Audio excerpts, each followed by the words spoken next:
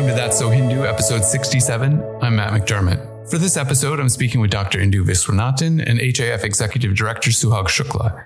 We discuss the curious phenomenon of how stereotypes and misperceptions about Hindus and Hinduism that have their roots in colonial era scholarship and thinking still get repeated today to negatively portray Hinduism. Ironically, too often by activists who are themselves anti-colonial in outlook. It's a good discussion, I think, so have a listen. Indu, let's start with you.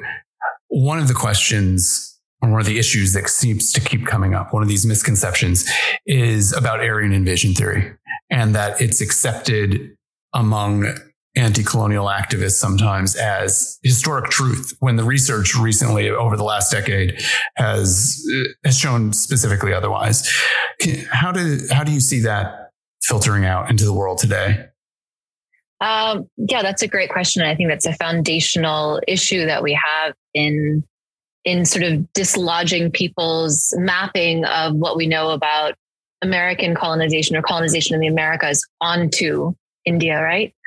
Because it's familiar. People know how to unpack or think they know how to unpack colonization in the Americas. And so they simply take up those lenses or tools and understand conclusions and map those conclusions onto India and then retrofit everything about Hinduism so that they can reach those same conclusions, right? And this is just something that happens across a lot of the Hindu-phobic phenomenon that we see. So, yeah, you're right. You know, AIT has been disputed across several disciplines: archaeology, linguistics, genetics. And despite the fact that there is enough evidence to have anyone, you know, who's purporting to engage with this at an intellectual or academic level say, hey, there's enough evidence here for us to question what we think we know, which is how the academy is supposed to work. You're supposed to constantly question. The whole idea is to have people, you question what you think you already know. But when it comes to Hinduism, when it comes to India, when it comes to Aryan invasion theory, it seems like that's something that we're not supposed to question. And if you do, you are simply trying to reinforce or hold on to the privileges granted to you by being descendants of the invaders that were Aryans. And so it just creates this, like, there's no way to interrupt this cycle of logic, which in itself is, you know, intellectually flawed. Like if you're not able to question a conclusion, if it's seen as a self-evident, then that's not how we really construct academic findings or intellectual findings. So I think the way in which that's the reason that that's so cemented is that, you know, up until recently, that's been taught in Indian schools, in Indian textbooks, as a reality of our history. Even though it's called Aryan invasion theory, it's taught as actual Indian history, right? Facts notwithstanding. Suhag, is there something you want to weigh in on that? I know this is an issue we deal with at HAF that comes up, filters into our work frequently. Exactly. Well, I'm going to bring it into kind of the political space because so much of my work is done there. And how whether you want to call it an extension or a new iteration, this idea that Hindus or at least particular groups within the broader Hindu population are invaders that came from the outside, so are essentially settler colonists. We start to see that narrative in the denial of political rights of Hindus in places like Kashmir. You know, you oftentimes hear about the indigenous people of Kashmir, when in fact the indigenous people of Kashmir are Hindus. And so it starts this cycle of denying genocide, denying ethnic cleansing, and you can't, again, pull out of it because there's a presumption that any sort of invader is, of course, a perpetuator of injustice, and therefore anything that now happens is deserved. So it may not be a thick line of continuity, but certainly a thin line that I see between this idea that these foreigners came into India and settled it and subjugated the dark-skinned populations that were there and imposed their religion, that somehow is licensed to deny Hindus fighting for their rights in the region. I mean, stemming from that, to bridge what you were saying and what Indu was saying, one could say or imagine why people would then say Hindus are the white people of India. I mean, it's something that we hear. And going along with that, if we have these light-skinned invaders coming in, that places up the dynamic of Adivasis being the quote-unquote real indigenous people. But we're talking about, thousands and thousands of years of history here.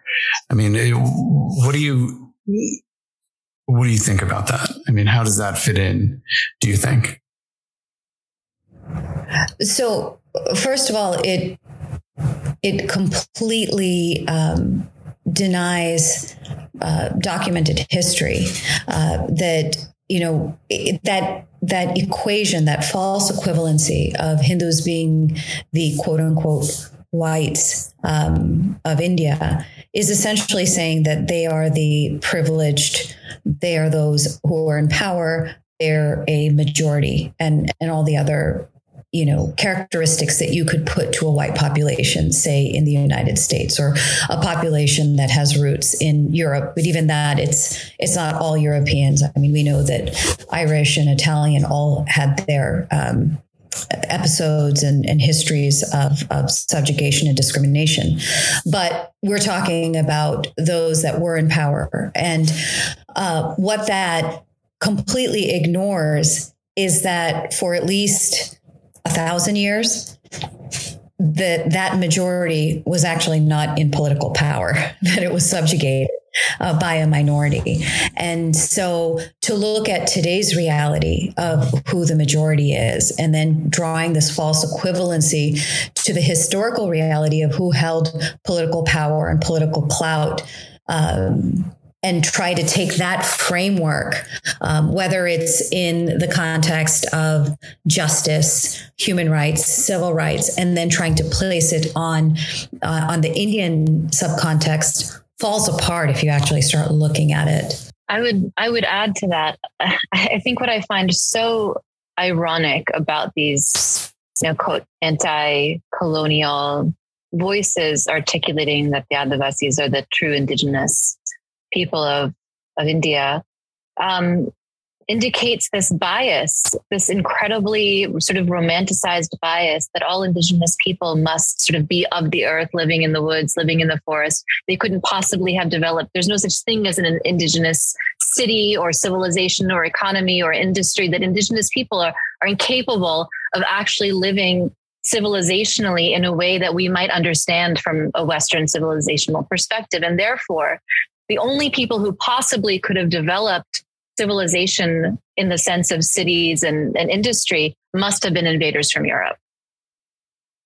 So there's something inherently racist about this notion that only Adivasis could have been the indigenous people of India, and that anything else must have had some sort of white Western influence. Yeah, I've never thought about it that way, but you're completely on point. Right. And that, of course, it completely erases the active, intentional deindustrialization of India, right? Or the attribution of anything that is civilizationally advanced to the Mughals or the Muslims, who to India, they were also Western invaders, in addition to the British, right? So they're seen as Middle Eastern from the US, but for India, they're from the West. Yeah. And do you see these, how do you see these tropes playing out in academia? You touched on it a little bit in invasion theory, but to go back to the two things Suhag was addressing, how do you see those playing out in academia, or if you do? The tropes around indigeneity playing out? Yes. So I think, first of all, our popular, and I think in some ways maybe our scholarly understandings are more peripheral scholarly understandings of indigeneity are based on the American experience. And by American, I mean the Americas, the experience in the Americas. And that very much has to do with identity. And it has to do with having a small, reduced population because of genocide. It has to do with not having ownership of the land, right? All of these things that don't pertain at all to the Hindu population. But colonization, and this is where I think, and there's a lot of pushback from indigenous scholars, even in the Americas here, is that colonization and racism are conflated, and that racism and anti-racism are the dominant and leading anti-oppressive movements in academia and otherwise in the Americas, and that colonization or decolonization is used as like a hot sauce to make anti-racism like spicier because everyone's tired of talking about anti-racism, right? And you see this kind of emerge in that thread through Isabel Wilkerson's book on caste, right? She even says, like, I'm using the term caste because people are tired of talking about race and this makes people more interested in it, or something to that effect. It's like a hook, right? So the limitation in creating a framework for understanding indigeneity from the Americas is that most indigenous people in the Americas have been successfully converted to Christianity. And so their worldview, while culturally it might be indigenous, but their cosmology is no longer necessarily indigenous at a deep level of even what identity even means, right? They're operating from a Christian framework of what identity even means. And so when you reduce indigeneity to identity as opposed to cosmology or worldview, then it's easy to play into all of this race and color and identity stuff when we're actually talking about indigeneity as ecocentric, as, you know, not having a single male god, as everything is one, and you're not separating, you're not looking at nature as a natural resource, right? All of these things that when you actually investigate what is it that defines an indigenous worldview, there's so much it's an undeniable overlap with Hinduism. And then you look at Hindus as indigenous because we're stewards of that worldview, not because of genetics. I just said a lot of things, and I don't know if I answered your question. I think it gets to it. But, you know, before this, we were just talking about all the questions we were going to add and answer and how they interplay with one another. And you brought up caste and race in Wilkerson's book. Suhag, this is something that we deal with at HAF. You know, the idea that caste and race are the same, and that caste can be equated with color in both a metaphorical way and actually a literal way, that you say you are dark-skinned, light-skinned. We're going to create a parallel hierarchy that we have with, you know, in the United States and its history of racism. Can you go into that a little bit and how we're seeing that?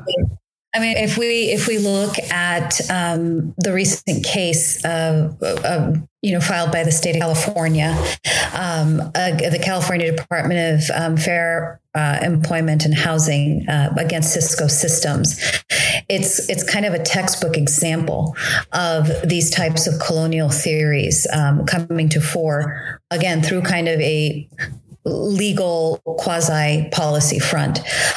In it, you see let me just give a little bit of background. That case deals with with three individuals at Cisco, all of Indian origin. And there's a John Doe who the state is representing, who claims that he was discriminated against on the basis of his caste by his two managers, who are also of Indian origin, and that Cisco failed to do anything about it. Now, caste is one of these very complex, highly misunderstood terms. But the minute you say caste, everyone knows, or everyone assumes, that you're talking about Hindus, India, maybe to a lesser extent, South Asia. And then there's all the other kind of stereotypical presentations that come to mind. Oftentimes a pyramid, which is something that probably every sixth grade textbook had at some point or another, where they are trying to present some sort of pan-Indian system with the light-skinned Aryan, invaders who took up the top echelons of society and then proceeded to discriminate and subjugate and marginalize the more indigenous populations, and color plays into that. And so if you have Aryans who came from Europe, and then you have your indigenous populations that are non-European, you have your racial element there. You also can bring in a color element there, in the suggestion that the so-called upper castes of this pyramid are light-skinned, and then the gradation continues towards subjugation of darker skinned. Now, the theory is one that is European in its roots, and you can see how they're almost telling their own story. Not even almost, they are telling their own story in the way that their own societies were set up, and the way in which they sought and found justification for colonizing countries and cultures that were non-European. So taking that framework, when you look at the Cisco case, you have the state equating caste, never defining it, but equating caste with race, with color, as well as the Hindu religion. And so, we have filed a third-party motion to intervene on a number of fronts. One is that the state is delving into an area that the U.S. Constitution prohibits it from doing, which is trying to define religious doctrine. And they basically define the caste system as a strict Hindu social and religious hierarchy that essentially legally mandates discrimination and segregation. But they're also perpetuating truly racist stereotypes about Indians by trying to equate notions of caste with color and with race.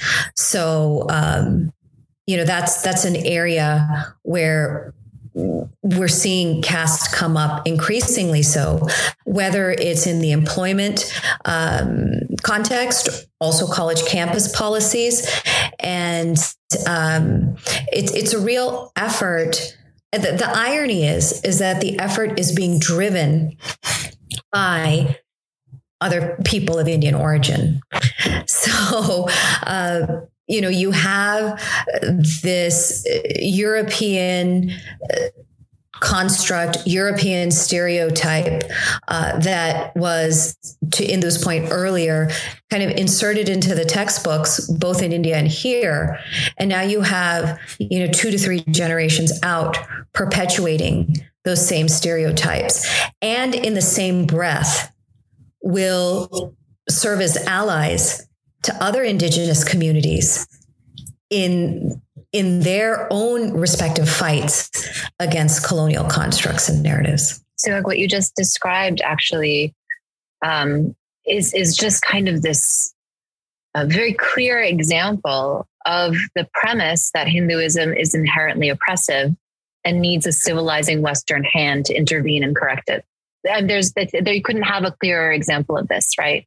And people who appear to be insiders and have inside knowledge are handing it over and saying, please come and correct this thing of ours because we have no mechanisms for self-correction. And in fact, those who are invested in the tradition are invested in maintaining this oppressive structure because it's inherent to the tradition.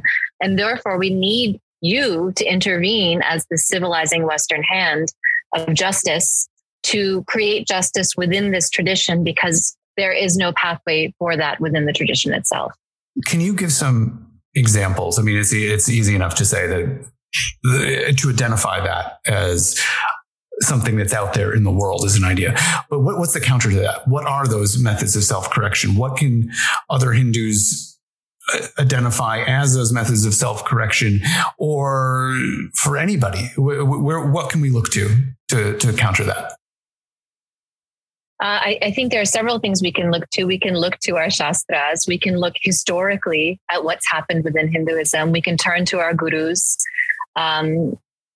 We can look at, and I think it's important here, of course, caste and caste oppression have been conflated, caste and Jati and Varna. There's so many conflations that are happening, and it's become this like Gordian knot, and that knot has been cast as the core of what Hinduism is, right?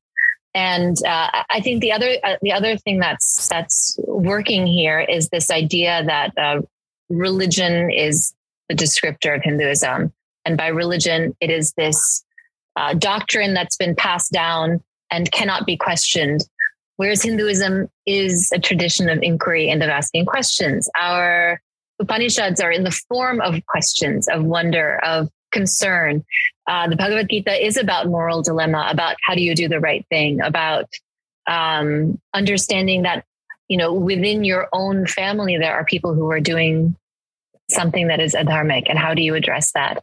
I mean, this is the human condition, and Hinduism in many ways incorporates a study of the self and of the human condition. And so, disparities and prejudice and oppression are going to be a part of the human condition. And to think that a tradition that's thousands of years old has not found within itself to find a way to address that and to think about it and to do something about it, and that the people who historically have experienced oppression have not found mechanisms to advocate for themselves and have to rely on invaders or outsiders, is actually incredibly derogatory to all of the people that are supposedly being helped by this. So, I would say those are some of them for sure. I just want to add to that, I've often described, people ask, what is the understanding of Hinduism, or what is the attitude towards Hinduism in the United States, or what is the Hindu-American experience? And I have, the more and more I've thought about this, even though I'm on the front lines of fighting Hinduphobia, as is Indu, I actually think it's a very bipolar experience, in that on the one hand, you have Hinduphilia, so to speak, where for thousands of years till today, people really seeking answers to their deepest, most fundamental questions somehow either land in India or stumble upon a Bhagavad Gita, used copy of a Bhagavad Gita at a store, or are taking a religion course in college, and all of a sudden this new worldview opens up to them, or they stop by a yoga class and they have a transformative experience. So you have that on the one hand, where people can actually experience the truths of Hinduism, right? And then on this other side, and that's continually happening. And then on this other side, you have these deliberate attempts to keep perpetuating the stereotype that's rooted in, racist assumptions, as well as exclusivist religious presumptions. When we start looking at the way, whether it's let's stick with caste here, that if you take a far enough back step and look at the overarching meta narrative, you have this class of evil priests who are subjugating the rest of society, and you think about who are the first people who are really, broadening this or pushing this theory. It's Protestants. What's the story of Protestants? they're rejecting what? The Catholic priesthood and the Pope and the control that the Pope had. And as soon as if someone can just point to that, all of a sudden you can try to view Indian history and the prevailing narratives about Hinduism and really put your place in that historical moment of, say, being a Protestant who is rejecting the predominant tradition then and, rejecting this idea that you cannot directly commune with God and must go through an intervener. And you can see how they're now placing that structure onto the way that they see Hinduism. So I kind of went off on a tangent there, but going back to that point of, how do we show people? I think a lot of people do see it. The challenge is that the people who don't are motivated either for political reasons, and those that are motivated by political reasons tend to be of Indian origin. So there's an additional process of trying to get them to step out of their, colonized consciousness. And then the second set is people who are religiously motivated. And I just don't see necessarily any hope for them because they actually view Hinduism as a false religion or as a heathen religion.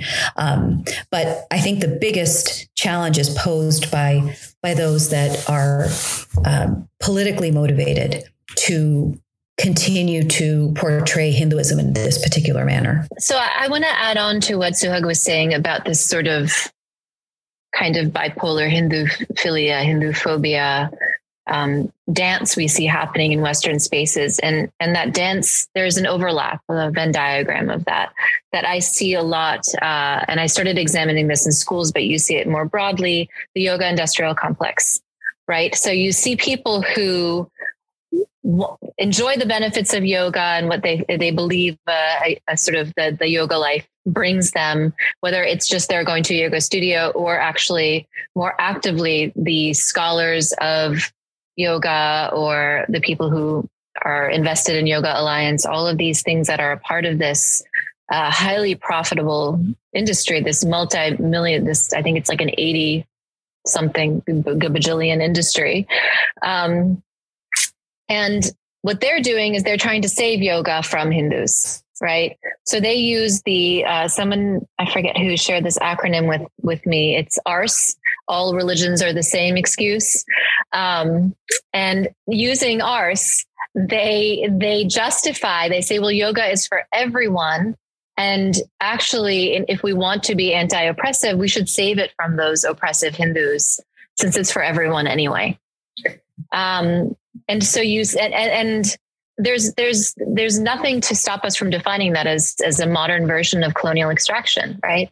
We want to cream off the top in ways that may actually change the meaning or, may actually damage the thing that we're stealing and ourselves, but we're going to do it because we have a right to do it. And we're going to save it from these heathens who are making everything bad, and we're going to make it good because, we understand how to be inclusive. And so you see this trend happening as well. I apologize if I wasn't supposed to use words like that on your podcast. We can say arse as much as we like. Okay. One thing that occurred to me in both of your responses is the projection of Western ideas and frameworks upon Indian traditions. And pushing back from, Protestant reaction towards Catholicism. And the thing that came into my mind, and hopefully we can address this, is the idea of religion versus way of life and how this can work. It seems like it's a double-edged sword sometimes because it's used the unchanging nature of Hinduism as projected onto it seems to come from a Western Abrahamic understanding of what religion is from on high, that this doesn't necessarily evolve. Whether it evolves or not in the Abrahamic tradition is a different issue. But the idea of scripture is from on high, divinely revealed, final word, not evolving, versus the idea of Hinduism as a way of life, and that gets used against Hindus as well, because it's used to deny Hinduism as a religion sometimes at the same time. Am I totally off the mark there? You both know, I think, more about this than I do. I think part of it is just this false binary again, where we get stuck in binaries when we sort of try to operate with Western frameworks, right? It can, and this way of life, I think, I've heard this since I was a child from my parents, right? That it's more than a religion, it's a way of life. But what I've come to understand is that it's just an entirely different operating system. That's what way of life means. It's a civilizational framework, right? Civilizations evolve. Civilizations don't last for thousands of years unless they evolve, right? You see that in nature. A tree, that can bend with the wind is lasts a lot longer in a storm than a tree that's dead and stuck and fixed. And so I think if you're looking at Hinduism as a religion, then you're still operating in the ocean that is the Western civilizational framework. And that's why, and not only are you operating within that, you're operating in a system that views Hinduism through the lens of coloniality, which means that while modern contemporary Christianity, for instance, might be vibrant and nuanced and responsive, Hinduism is from this sort of barbaric past, and it's stuck in the past, and it has not kept up with the march of progress, which, you'll find like progressive social justice people whose ideas very much emerge. And Suhaga and I have talked about this in the past, from liberation theory, from all of these things that actually do emerge from Western religion, even though they claim to support things like secularism, the frameworks for it and the culture of it is still very, very much rooted in Christianity. But Hinduism is sort of uniquely, and those sorts of traditions are very much stuck in the past, and they couldn't possibly have progressed because the Enlightenment happened in Europe. Nobody else was enlightened. We were all darkened or something. On the policy front, I like to take an and approach, that Hinduism is a religion and a way of life, simply because the current structures for governance, whether it's the American governing structure or whether it's a world order, is based on this Western framework. And the fact of the matter is that Hindus as religious minorities throughout the world suffer immensely as a result of either institutionalized religions that see them as second-class citizens or subhuman. And in order to ensure that their plight is recognized and that more action is taken to ensure their safety and well-being, we have to work within the current constructs.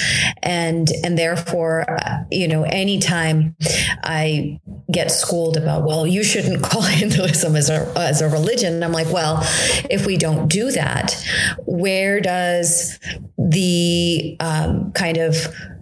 I don't want to say everyone on the globe has agreed to it, but where does the general agreement that people should have freedom of religion come to fruit for Hindus then, if they're not a people belonging to a religion?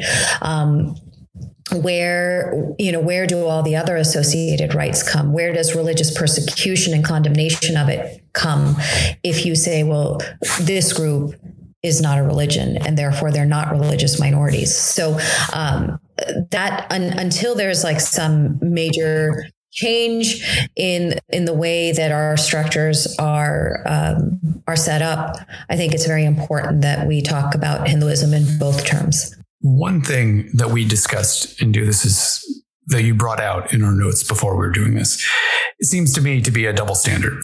That, to really summarize it, is that Hindus, when they are scholars of Hinduism or try to be scholars of Hinduism, are somehow suspect.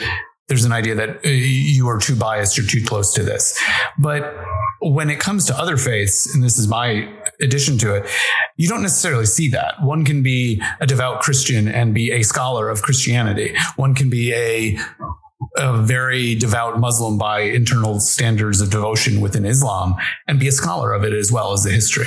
Why do you think first of all, do you think that double standard exists? And if so, why? I definitely think that double standard exists. I see it sort of anecdotally. You see it in literature. You see the justification for not consulting. For instance, Indologists justify not consulting with gurus or Hindus, our own scholars of our own tradition. They justify that they don't have to because their methodologies of analysis are sufficiently rigorous. And so they don't need to actually check with the actual gurus of the tradition or the scholars. This is also sort of an anecdotal story of data collection. When my sister was getting her master's degree at an institution you would recognize, it was the early 2000s, and it was chat rooms had just opened. And so there's a chat room filled with religious studies scholars, and they were openly, and there was less awareness then that these chat rooms it was sort of like public privacy, right? Like everyone was watching and not everyone was speaking, or lots of people were watching, not everyone was speaking. And these scholars are openly saying exactly what you described. Hindus are uniquely disqualified from being scholars of Hinduism at our institution, but that does not apply to scholars of Judaism, Christianity, or Islam. And this was in 2001. So there was 2001, 2002, there was some awareness, right? Some more awareness around Islamophobia then. So what do you think is the origin of that, though? I mean, what is the origin of that? We've been on this line for 40 minutes now. I get the sense that we could be on for 40 more just with this answer, but yeah. I mean, the origin of it is, first, there's a lot of incentive to continue that because these folks have made careers for themselves. This is the parampara of Indology and religious studies on Hinduism, right? They've always done it this way. And so they don't benefit from disrupting it, and they benefit greatly from continuing it. So that's a huge why, is that they've made bank on this. That's a huge incentive structure built right into it. The second I would say is that vis-a-vis the humanities and Hindus producing or showing up to be scholars in these areas, Indian education around the time of independence very much did not invest in the humanities or in religious, any of these things. Very much focused on STEM, on reindustrializing the country, on engineering and medicine and all of these technical fields. And so because we didn't invest in it, those roles were taken over, and there was a capital influx. There was a human influx of scholars from the West, from the United States, from these institutions into India herself, into these academic departments in India herself post-independence. And so that also lends a kind of legitimacy, right? These scholars are in India, doing this work. And so they're authentic reporters or authentic scholars of these things. And so I think all of that creates this, I'm trying to think of a PG term for it, creates this, it creates this almost like incestual circle, right? And if you dig beneath the surface of a lot of scholarship around Hinduism, they're just quoting each other. I mean, if you chase the sources, they're just quoting each other. Like it's this cycle, and there's no way to interrupt that, and they benefit from maintaining that. And then when someone tries to speak out about it, they very quickly say, well, they're trying to squash our academic freedom. Mm-hmm. Suhag, that squashing academic freedom sounds like a familiar refrain. It does. I just want to add to this that there's also a second layer to this, adding on to what Indu has said, and that is scholars who have been raised Hindu or grew up rather in Hindu households, entering these fields But then it's not necessarily just a Hindu identity just the Hindu identity is not the bar to entry. It's your religiosity. And I use that word very broadly. Right? It entails a worldview. It might entail the way you dress. It may entail what you eat. Like if you're vegetarian, you're going to maybe be looked at. Or if you say that you don't drink, or you don't speak in a certain way, or you actually view the tradition, or you seek to share the tradition in a way that it's actually seen by the adherents. Both scholars say you have one who kind of is on the inside and another one that's just trying to come in. If you exhibit anything that looks remotely practitioner-like, then even a so-called Hindu professor, you both look the same, but that person is going to become your bar to entry. So there's that kind of going on too. I think we saw it at the Dismantling Global Hindutva Conference. We saw so many scholars who use, in some sense, they actually take advantage of the conversation of diversity and inclusion and say, well, I'm from the tradition, so therefore I have a right to speak. But they're still speaking through the framework, the predominant framework. But what they're doing is once they're in, they use their outward identity as their ticket in to meet whatever diversity and inclusion quota is required or is sought out. But then they regurgitate the same framework that is the predominant framework, and also turn around and keep those who may provide different frameworks, novel theories from entry into the academy. Yeah. Yeah. I have a good friend from grad school who's a Jewish American scholar, and she says in their community, they call those folks as a Jew, because they begin everything with as a Jew. Yeah. We have a lot of as a Hindu. We have as a Hindu. Yeah. And then they just regurgitate all of these colonial constructs. Right. Because they benefit professionally from it. Like yes. They know that if they add that, then they're helping the people, that's their entry ticket. It's easy, right? I was thinking earlier today, I'm so happy for so many of my colleagues that I went to grad school with that I'm starting to see, be recognized for their work, or other scholars that I admire being recognized for their work. And it just occurred to me that, and I'm totally, at peace with it, but I'm never going to receive an award for the work that I do in the academy, ever. I'm going to be seen as a problem. And I'm never going to be rewarded for this in any way or recognized in any way for this by the sort of dominant academy. I think maybe I will. I mean, that's not what motivates me, but I see folks doing really awesome work that I really align with, not from other communities. And I really, and I'm proud of them. And I recognize the work that their predecessors have done in order for them to arrive at a point where they are there. That work is celebrated within the academy, and we're not there yet. I guess that's what I'm trying to say. It's going to take several generations of us investing real sort of blood and guts in the academy for us to get to a place where if a Hindu says something that's truly decolonial, that's actually celebrated.